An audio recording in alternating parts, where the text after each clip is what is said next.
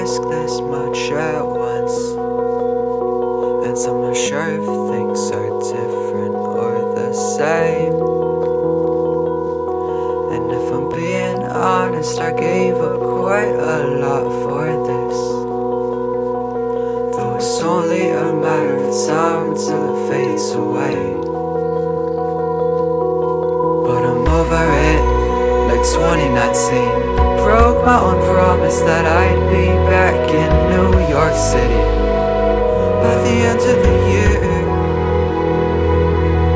Wrote like 25 songs that'll never see the light of day. Summer was a waste, I guess, but it's hard to say.